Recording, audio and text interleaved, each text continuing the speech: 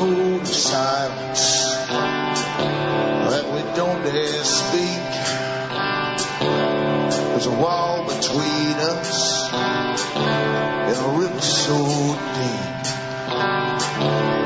We keep pretending that there's nothing wrong. There's a code of silence and it can't go on. Hi folks, I'm Alan Watt and this is Cutting Through the Matrix on September the 1st, 2008. Newcomers should look into cuttingthroughthematrix.com website and go through many of the old talks as you can possibly handle, because there's so much history involved in this system of the world which is now going into the New World Order. And after that too there'll be another New World Order. They're always having the world is new all the time. The never-ending story, as the big builders, the big planners say that we are the building material, and through science and technology they can do with us as they wish, constantly creating new types and new types and new types to better suit their purpose. The old type being just too inefficient, and they've got to be pampered to an extent with entertainment. Also look into Alan Watt's Sentinel.eu for transcripts which you can download in the various languages of Europe. Print them up and pass them around to your friends. And in between getting the wood in and doing all the usual stuff that you have to do at this time of year, especially when it's actually got dry for a few days, there was 2.5 months of daily rain and daily thunderstorms. Highly unusual phenomena, but then what is new or what is unusual these days when big sciences are at play and you can watch the aircraft in the skies every morning creating the polymer mush, and then the storms come in. Big sciences. And that might be my topic for tonight, because we're always given the arguments to argue about, the topics and the arguments, and always both sides of the arguments.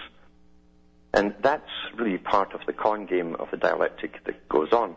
We never get into the real big picture above it all, which is generally so unthinkable to the average person that they can't handle the real news.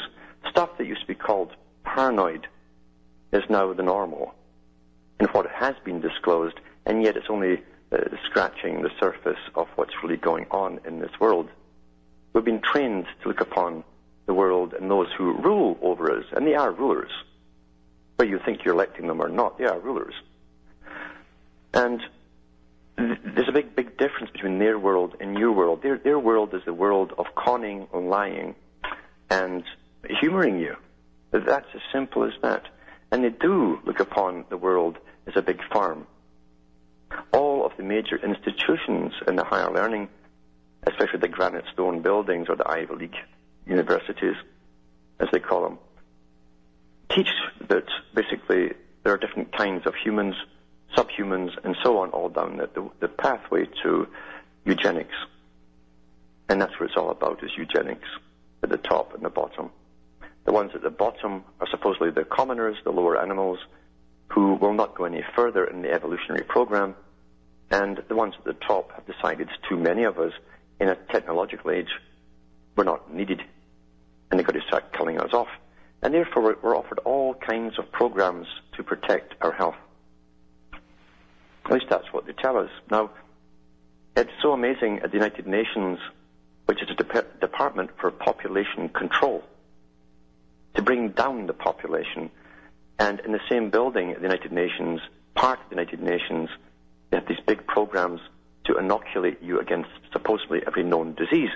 And that was a mandate that came out of the United Nations before it was the United Nations. It was called the League of Nations. In 1917 or 18, they came out with a mandate to eradicate all known diseases across the planet. At least that's what they told the public. But when you saw who backed them and the big foundations that backed them, they all belonged to the Eugenics Society. Nothing new about this, except the points of view I'm going to put across to you after this break. Hi folks, I'm Alan Watt, and this is Cutting Through the Matrix.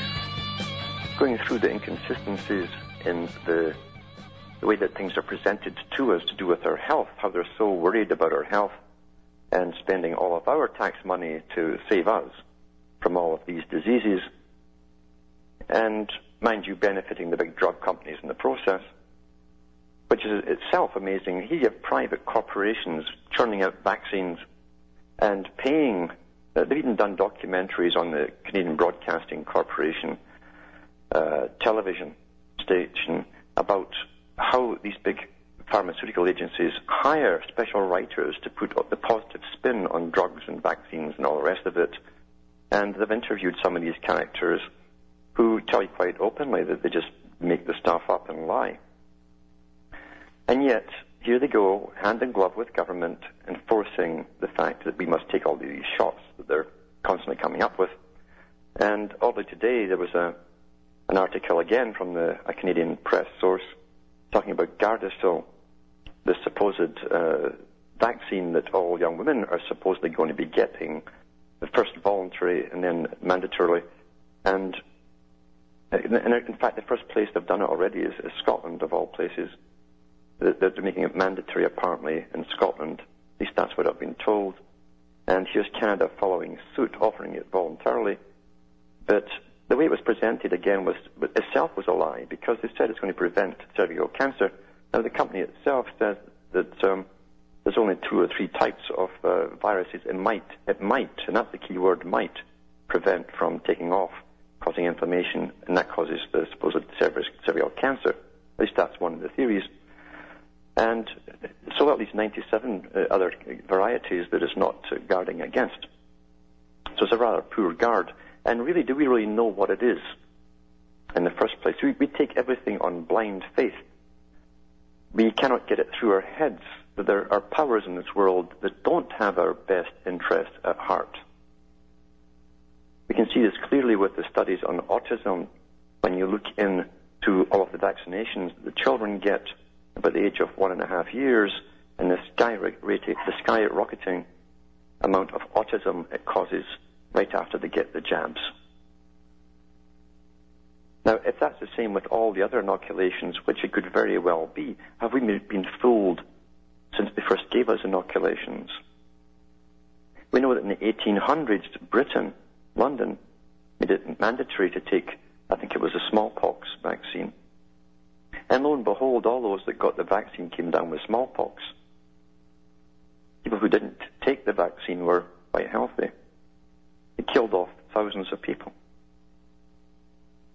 And then you really wonder if they have a department, as I say, at the United Nations to do with population reduction.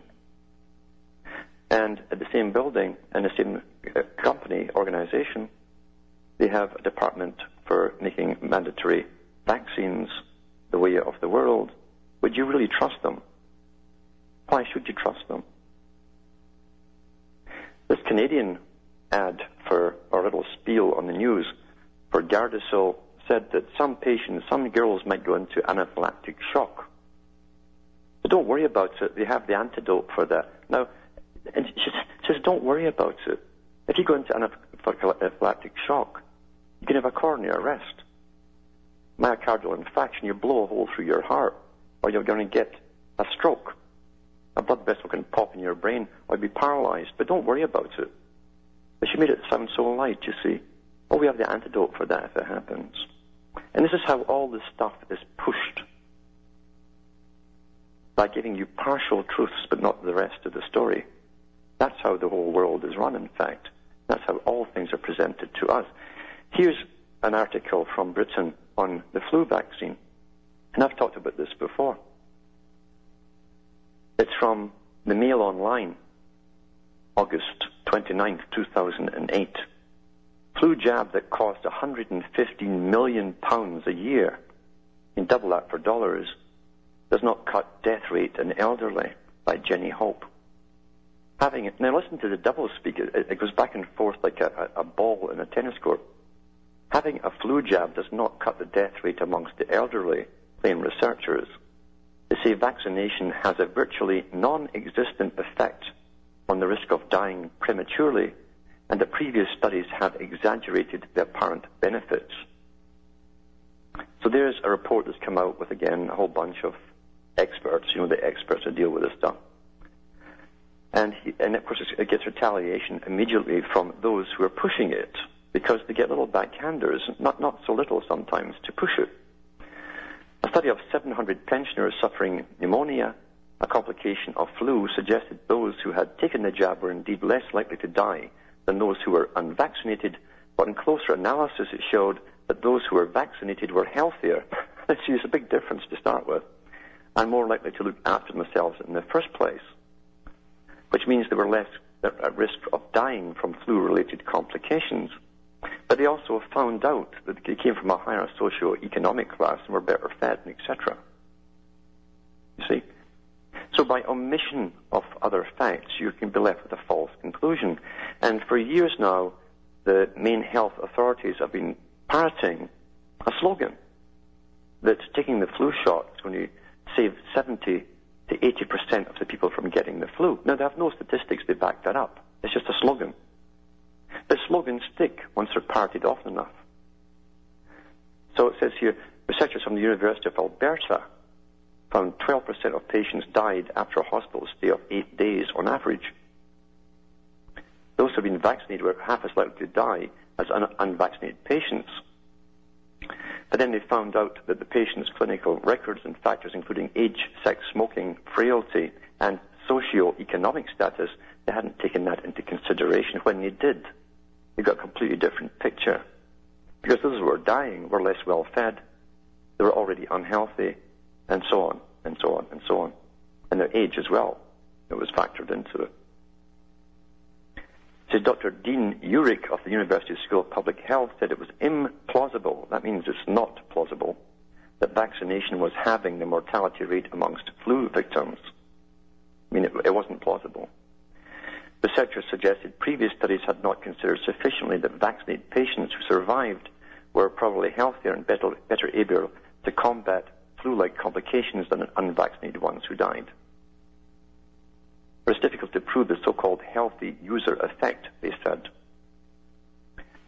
Now, here's the other part. So Dr. Sumit Mujumdar, Associate Professor in the University's Faculty of Medicine and Dentistry, said, it is seen in what doctors often refer to as their good patients. Good patients. They are well informed about their health and look after themselves, and quite religiously get vaccinated each year so as to stay healthy. We see that also from a different socio-economic class. He advised those with respiratory or immune diseases to still get vaccinated, along with those taking care of the elderly. And then here's a Department of Health spokesman coming out with the old slogan again. Studies show flu vaccines give about 70 to 80% protection against flu infection. That's why it's recommended to get those aged over 65 and those in the at-risk group. But Dr. Mujumdar advised people with respiratory or immune disease to still get vaccinated along with those taking care of elderly people. See, here you are with your total confusion, which tells you, you see, they themselves are very confused. But when I scroll down here, it says in November, here's the really telling part. In November, the jab, the inoculation's co-inventor, Australian biochemist Dr. Graham Laver, told the Daily Mail the jab did not guarantee protection.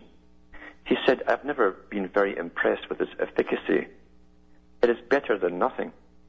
And I wouldn't want to advise people not to take it, but you cannot rely on it doing any good. This is the guy who helped invent it. He says it's better than nothing. It's like crossing yourself or something for protection. But you can't rely on it doing any good, he said. A UK Health Protection Agency study also suggested that flu jabs did not reduce hospital admissions from respiratory infections. Plans to extend the flu jab program to adults aged 50 to 65 and children under the age of 2 were given the thumbs down by 3/4 of general practitioners polled earlier this year. So there you go. The guy who helps invent the thing pretty well says it's useless. But the slogan, you see, slogans are very effective. Lenin said that. It says, we shall win this war by the use of slogans. And you must repeat things a minimum of 8 times, they found out in marketing, for the people to parrot it automatically without thinking. And that's why they keep repeating things over and over. And it certainly worked on these health officials at the top, the ones who are pushing it, and they give you the same 70 to 80% protection rate, and they've got no facts to back it up when you ask them. And even the inventor tells you the thing's pretty well useless. So, but don't stop there, you see. This is my point. Don't stop at that. Because I don't believe people at the top are that stupid. I really don't.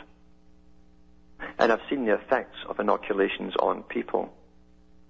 And I've seen people come down with chronic diseases after various kinds of inoculations. Lifelong diseases. They can't get rid of them. And when you go into the old World Health Organizations and the depopulation, or I call it the Depopulation Department of the United Nations, they call it the Department of Population Control. When you go into their old talks, they talked about bringing down the population of the third world countries quickly. But for the West, they might bring down the West with long-term crippling, disabling diseases. That's my point. I don't think that any of this is by chance whatsoever. They're not that stupid. Believe you me, at the very, very top, they're not stupid. But the debate that we're supposed to fall into, is it any good or is it very good? I go further and say, no, there's another reason. Back with more after this break. Hi, folks. I'm Alan Watts, and this is Cutting Through the Matrix. As I said before, we have to go further than those facts, the dialectic as it's presented to us. We have to go further and see what the real reasons would be for something to continue when study after study comes out showing the detrimental effects of various inoculations. And we cannot possibly take or discount the data we have constantly banged at us now, almost daily. There's too many people on the planet. We have to do something about it. We have to do something about it. Think about it. How would you, if you were one of these planners at the top, start culling off the people? Would you tell them you're doing it? Or would you simply go about it the old-fashioned way, doing it quietly? Silent weapons for quiet wars. And this certainly is a very sort of quiet war. Not so quiet now. They're stepping it up and telling us kind of openly there's too many people. And they don't like fertility much, do they? That's a major enemy as the sperm count plummets in the males of the Western world. Even boast about it in the newspapers every year from the United Nations and tell us how far down it's gone from the previous year. But they never say it's a crisis, do they? They never come out with why it's happening, do they? Well, that's how they do it. They just go ahead and do it. And you're supposed to use your own perceptions and your own logic to come to the conclusions. Don't expect the media to do it for you. Their job is to make things look very confusing, so you just give up even thinking about it. We have one caller already from Australia, so I'll take that now. He's on the line. Is it Alan in Australia? Oh, g'day, Alan. How are you doing? Yeah, good, thanks. I just wanted to ask you a question about the higher states of consciousness that are described by various mystics and gurus throughout the New Age and Eastern philosophy and even the psychedelic movement. I was wondering if you could perhaps shed some light on your thoughts on that as to the source of and nature of that experience. Well, I don't really go into the New Age because I know it's promoted. It's been given the go-ahead to be promoted from the 60s onwards. And there's so many con men out there, and they tie it in again with saving Mother Earth and so on. It's all wrapped into, again, the program of eugenics and depopulation and putting nature above man. But all you can do in your lifetime is go by your own experience, no one else's experience. Because you are the microcosm. And the old mystics used to always tell people, you are the microcosm. And the first thing they do is join a group. They find out what's already gone before, what the majority are into. If you do that, you're lost. You're being used. You're being used right away because only you can get the experience. And if you try to get it through drugs or anything else, you'll never have an experience that will make sense to you. The experience that you have, even in ancient times, had to be logical. It had to bring you to a state of consciousness Once it was over and gone, that consciousness stayed with you every single minute of every single day. You didn't have to take drugs or bend your ankles around your neck to get that experience back again, or do shallow breathing until you create your acidosis in your bloodstream. Then you're lightheaded. So only your experiences matter, no one else's. And that's really what you used to call the spiritual experience. And often the person wouldn't know why it hit them, why they had it. When they said, well, why am I different, etc. Some occasionally went seeking, some were hermits. They literally isolated themselves from everyone else. And so they did a lot more thinking for themselves. That's the key to it. You'll break through from the indoctrination that you have, and you have been indoctrinated from birth. You will not break through until you cut the world off and you start thinking for the first time for yourself and using your own perceptions and logic. Only then will you get to the answer for yourself, and that's all that matters. Okay, because as an experience, it's something that was heavily pushed during the 60s, during the whole psychedelic movement. Yeah. And you had characters like Timothy Leary. Who worked for the CIA, that's admitted now. Yeah, sure. And also guys like Richard Alpert, who later moved to India and found himself a guru and changed his name to Ram Dass, and then came back and started promoting the Indian philosophy or religion. That's right. So you're saying that it is even what they're describing as a higher state of consciousness is a genuine experience. You can create an atmosphere even through basic crowd hypnosis and give people experiences, but it's not a higher experience. It's different. And you might think it's higher for them, but it's not. It's simply a matter of almost remote control. It's quite easily done.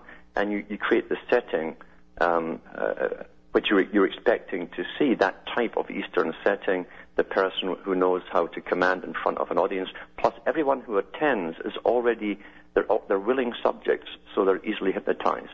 The person who's hypnotized must believe in the master. Okay. So do you think that techniques such as meditation and yoga are actually a form of hypnosis? Oh, they are. Hypnosis. In fact, the Western world for a while taught the self-hypnosis to attain the same kind of experiences, the feelings really, or calmness that some experience through yoga. Okay. Hold on, and we'll go into it after this break.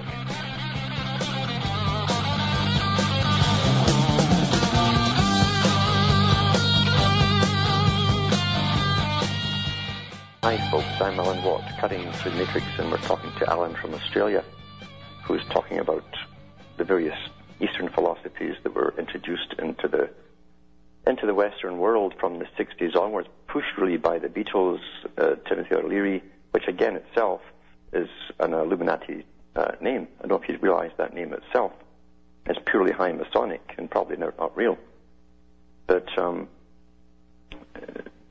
Blavatsky talked about the creation or the bringing together of the religion of India with Christianity to create a new world system, a new religion.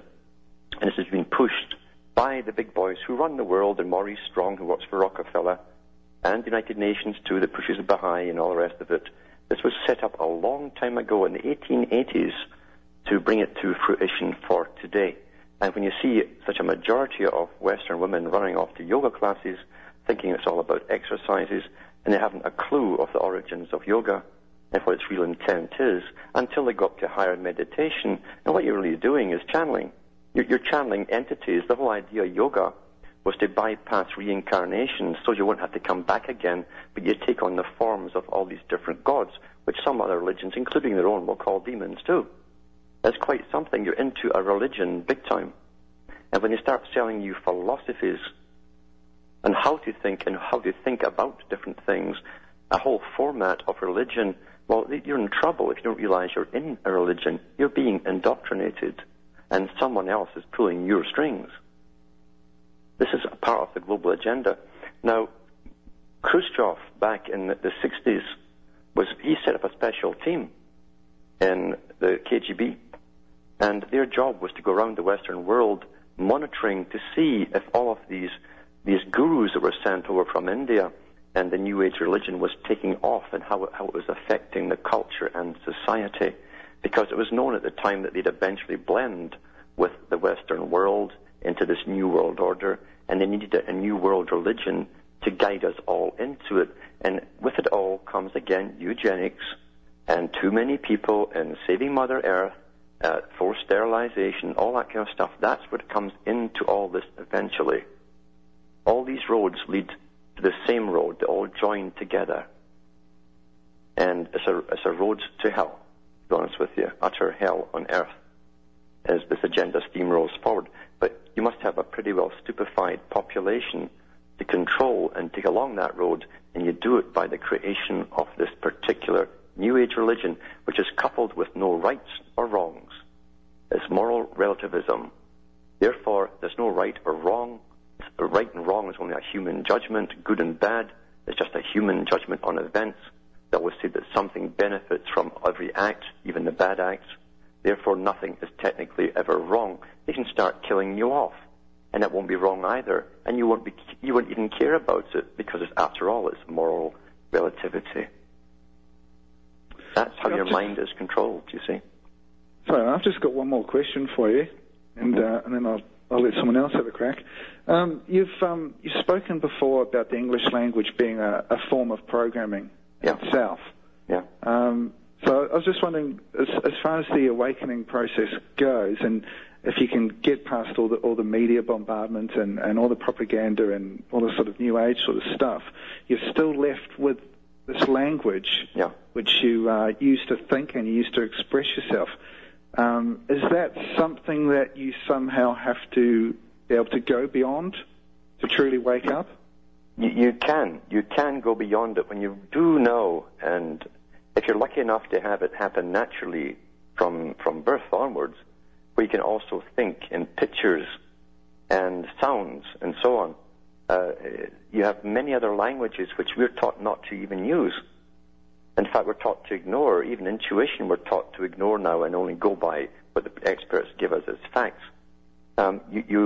Everything really is a language on its own, and when it all works together, you can certainly overcome the spoken word.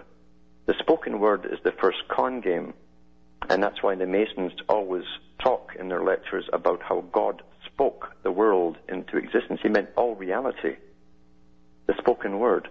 And it's the same thing with Adam giving names to all the animals and so on. I've said this often. If you had a child and he asks what a tree is, when he first sees a tree, what is that? And you say a tree, he'll say tree, and that's the last time he'll ever think about it. The best answer is to say, what do you think it is? And simply listen to a ramble. You'll ramble on. But that's the natural way to do something. Yeah, everything is already created for us to follow. And that's the trap that we're into. Language, just like a computer, and they knew this many years ago, that we are basically computers in an extent in the conscious world. And the programmer who knows the language and the logic of that computer will know what the answer to a problem is before it's fed into that computer. We are the same. And that's how they use propaganda on the public today. We're fed streams of information, we process it in the way it's presented to us, and we will come out with the expected answer, which the guys at the top knew would have to arrive at. So that is the way that it works. It's plain and simple. Yeah. So, when you've had a lifetime of thinking and speaking or communicating using language, how do you break that? How can you go beyond it? I think really the best way is to understand really what we're saying. We don't really, it's so full of I hate to even use the word Masonic, because Masonic is a later organization of a much earlier organization that understood the creation of languages down through the ages. And you'll find every culture, too, is given a specific type of language for the purpose of that culture. I've had people from major think tanks who work for this New World Order, who've discussed people like the Chinese and how their language was formed and for what kind of personality it's formed for their purpose. They're a mass man type of people who are very obedient to the system. Individuality is frowned upon, and they're given a specific language which reinforces that, all of that. The English language was created to get a practical, working, and war-based people on the go. Old English, prior to Bacon and Dee and others, really was a form of Germanic, Saxon type of language. If you look at the writings of Chaucer, the real writings, not the updated ones, there's many updated versions, but look at the original ones. Most people wouldn't even understand it today because it's closer to German than any other tongue. And in the 1500s, with Shakespeare and the King James Bible at the same time for Britain, they introduced thousands upon thousands of new words which became the English language, and they were taught at the universities to make sure that they would go out into the populace and spread it. All the ministers were taught it and so on, and teachers. So that's how the language was done. And at the same time, they were upgrading the German language in a similar way through Luther, and they created Higher German from his rendition of the Bible. So they did this across Europe at the same time.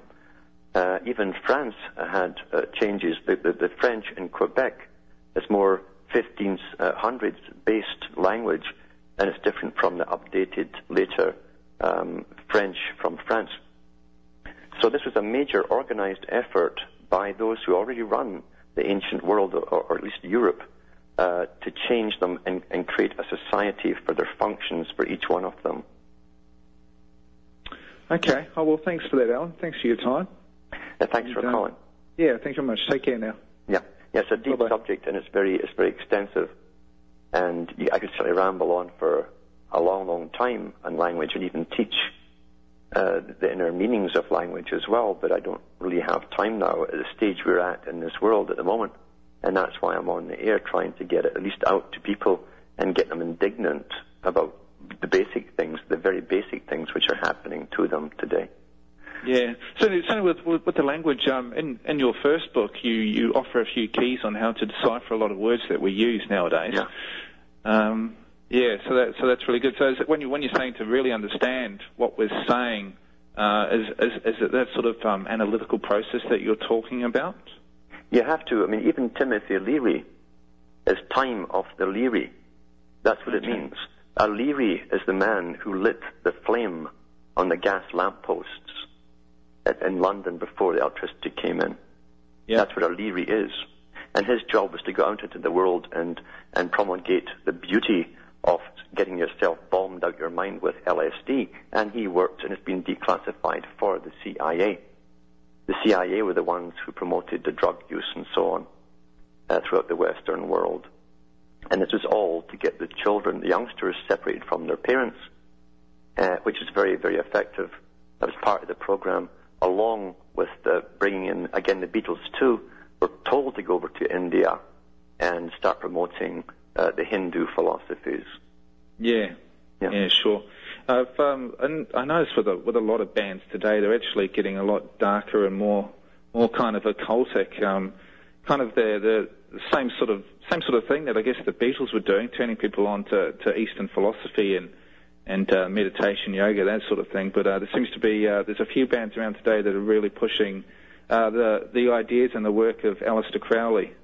Oh yeah, well, Aleister Crowley again worked for MI5 and MI6, and that's been announced now by Britain as well. They kept it quiet for years. Okay, because I know he claimed to do so from the beginning. Yes, there's no doubt about it. I mean, even during the World War, he was over in Germany being a propagandist for Germany, and after the war he wasn't imprisoned. You know? Yeah. He was allowed to come back into Britain and carry on with his life and run the OTO. And then he set up Parsons in the United States, who started off the Rocket Research Foundation, which became NASA. And he set up another couple of branches of Freemasonry in the United States to do with NASA even. So these guys are all connected, and you'll find that guys like Crowley, etc., literally work for the intelligence agency. I've met some people, even in Canada, who work for the federal government, who promote the New Age. Their job is to go around and promote the New Age. I've personally met them. Yeah. You've mentioned before that the OTO was responsible for culture creation was a branch of Freemasonry that was given that task. Of getting the youth. It was to get the youth into this new way of thinking, yeah. Do you know of any perhaps musicians or artists that are actually members of that organisation? Yeah, I certainly do. Yeah? Yeah. I've heard rumours that David Bowie is a member, and certainly some of his early stuff. He does sing about the Golden Dawn and Aleister Crowley. Jimmy Page from Led Zeppelin. Mm-hmm. And then modern day bands. There's a band called Tool who openly admit to being part of the OTO. Yeah. So there's a few of them out there. And, and even the big poets. See, it's not just that it's anyone who affects your mentality, your mind, takes you off into dreamland, even into meditation, and even novelists and poets. I think it was Eliot that was, or maybe Yeats. It was Eliot or Yeats, but one of them was the head of the Golden Dawn for years. Yeah, I think that was W.B. Yeats. Yeah. So, I mean, these characters, this is still the same today. And I have books here now that are just coming out with stuff on the whole culture creation industry, and pretty well every novelist and every major poet even, and artist, it was a member of at least of organizations being run by the CIA that's now declassified. Yeah. Okay. Oh, yeah. Okay. And they're still at it. They haven't given up. I mean, they're guiding us into the next phase. Sure. Okay. All right. Thanks a lot for your time, Alan. Thanks for calling. Okay, bye-bye. Now I've got Maggie in Texas here. You there, Maggie? Oh, hello, Alan. Hello. Hi. These last 15 or 20 minutes have been so interesting that I almost hesitate to go back to my original the question I had in mind. But you were talking about vaccines. Yeah. And I wanted your opinion on a subject that is closely related to vaccines, namely the forced fluoridation of water. Yeah. Now, it's obvious why physicians, even, little everyday, ordinary physicians would be interested in promoting vaccines because they make money off of it. It may even be their bread and butter. But I would like to know why it is that dentists are so eager to push the fluoridation of water because they make no direct profit, as far as I can tell, on the illnesses that are caused by fluoridation in the water. And if they really believe it works as it claims to, would that not actually take away from their practice, since it seems to be that the bread and butter of dentistry is filling teeth and creating crowns? Yeah. But here's the thing, too. Every institution which is licensed is a politically correct institution with its own mandate. And everybody who works for it and who is licensed knows what they want. They don't like number one dissent in any way at all. And in fact, the guy who initially pushed the fluoridation in Canada, the top dentist, and got it through, eventually turned 180 degrees, went against it when he found out all the results of what it was actually doing to people, and came out and apologized to the public. Now, what happened to him and his job, I don't know. But I do know they do not tolerate dissent within their ranks. And that's the same with all institutes. That's the beauty of running a system where you license the people who work. You can pull it so easily. And the dentists, who live like everybody else, they live high on the hog and live to the extent of their income. They don't want to lose their jobs too. They also want to progress into higher institutions within their own categories. And you won't get up there if you go against the politically correct dogma. Everyone knows what they want you to say, and most folk unfortunately go along with it. Okay, so you think it's that simple, that they actually do know, and they're just keeping quiet for their own... They see the results. They see the results of the accumulation of fluoride in the teeth itself to get dotted teeth, to get little speckled parts throughout the teeth themselves. But mind you, it's good for business because it creates a brittleness within the teeth and the bones. We know that too. And it's great for business. People will keep coming in to get broken teeth fixed. Oh, it is. So that is really happening. Oh, yeah. Yeah. Yeah. I was wondering where I could find literature on that. I'd like to know more about it. A dental school, a medical school. Yeah, you can go into and you can find the effects of fluoridation to do with, I can't remember the exact term they use when it becomes the speckled effect of the teeth. Well, fluorosis, that is considered cosmetic, and of course it's ugly as sin, so even if it were only cosmetic, the fact that they accept that is outrageous. But sure. I but know... what it does too, you see, what it does, because see, fluoride is the byproduct product of aluminum. In fact, it's the waste product of the aluminum industry. And so they dump their waste products on the public and sell it. It's so beautiful. It'd be like you, instead of going to the bathroom, selling excreta to the public and telling them it's good for them. That's what they do. That's how they treat us. I'm not kidding you. I think of it as the analogous to the Tom Sawyer story, in which he was punished by being made to paint the fence, and he got his friends not only to do it for him, but to pay him for the privilege. That's right. That's what we're doing. Yeah, okay. Hold on. I'll come back after this break. Hi, folks. I'm Alan Watt. We're cutting through the matrix, talking to Maggie from Texas on the fluoridation. Remember fluoridation, too. The Bronfmans, the Bronfman family, the guys who helped to run the racketeering stuff during the 20s and 30s, and they became very rich and famous. They owned Alcan Company, and that was a big aluminum company that really profited massively from this con game of dumping the waste stuff into the public, into their toothpaste and everything else. So they're all the same characters are always involved down through time, profiting off the misery of people and causing more in the process. But it's always a big con game. And whenever you get this aluminum buildup in bones or teeth, it becomes brittle within that core. And it's the same in teeth. Because enamel itself is very, very strong and uniform. But when it's interspaced with this little mottling effect, you have the brittle parts in there, which makes it weak. And they do break, and it's good for business. But it also, of course, we know fluoridation makes people very placid.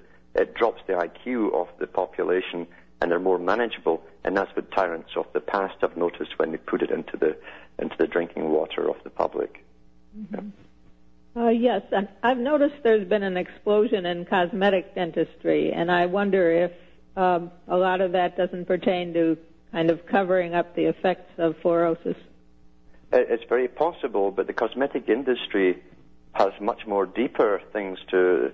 Again, I tell people you cannot be paranoid enough when you know the agenda, because I've got articles here on the cosmetics and how there's so much of these various estrogens, etc., and chemicals in the cosmetics that the male fetuses, and this is from the British newspapers, many studies have been done recently, they find that male fetus between the age of 8 and 12 weeks will be severely attacked as far as their sexual reproductive qualities go when they get older. They're tracing it down to these very, very harmful chemicals in women's cosmetics. Oh, my God. And I don't think that's by mistake either. When everything is detrimental to the public but falls in line with an agenda, half the time it should fall, if it's by chance, it should fall and benefit the public. How come it always goes along with the agenda? Okay. Well, thank you very much, Alan. Thanks for calling. And there's Robert from Nevada. Are you there, Robert? Hello. Hello. Using the next 3 years as a time frame I'm concentrating on, if you had a choice between staying in the United States with a secure job and just hunkering down with some freeze-dried food, or going to, say, the rural Philippines, which would you choose? It would depend where you're hunkering down in the U.S., I think. Any city is highly at risk. We know they're clamping down in cities. We know, too, they want to, and I've said this, under a war scenario, you want to get rationing, you want to get migrations of refugees. We're seeing that in New Orleans again. And I said years ago they want to move mass populations around as they do in a real war situation and getting us used to it. So if you're in a city, it's not the wisest place to be, because those places are going to come under more strict control. You're helpless for your food, your water, and for everything that you need to live within a city. You have to move if you're in one. Do you think the next 3 years will be the time when everything happens? There's no doubt it's going to speed up to 2010, 2012. That's their own estimation from the Department of Defense. Thank you. Thanks for calling. From Hamish and myself in Ontario, Canada, I'm getting the wood in. Mucho pronto. It's good night, and may your God or your gods go with you.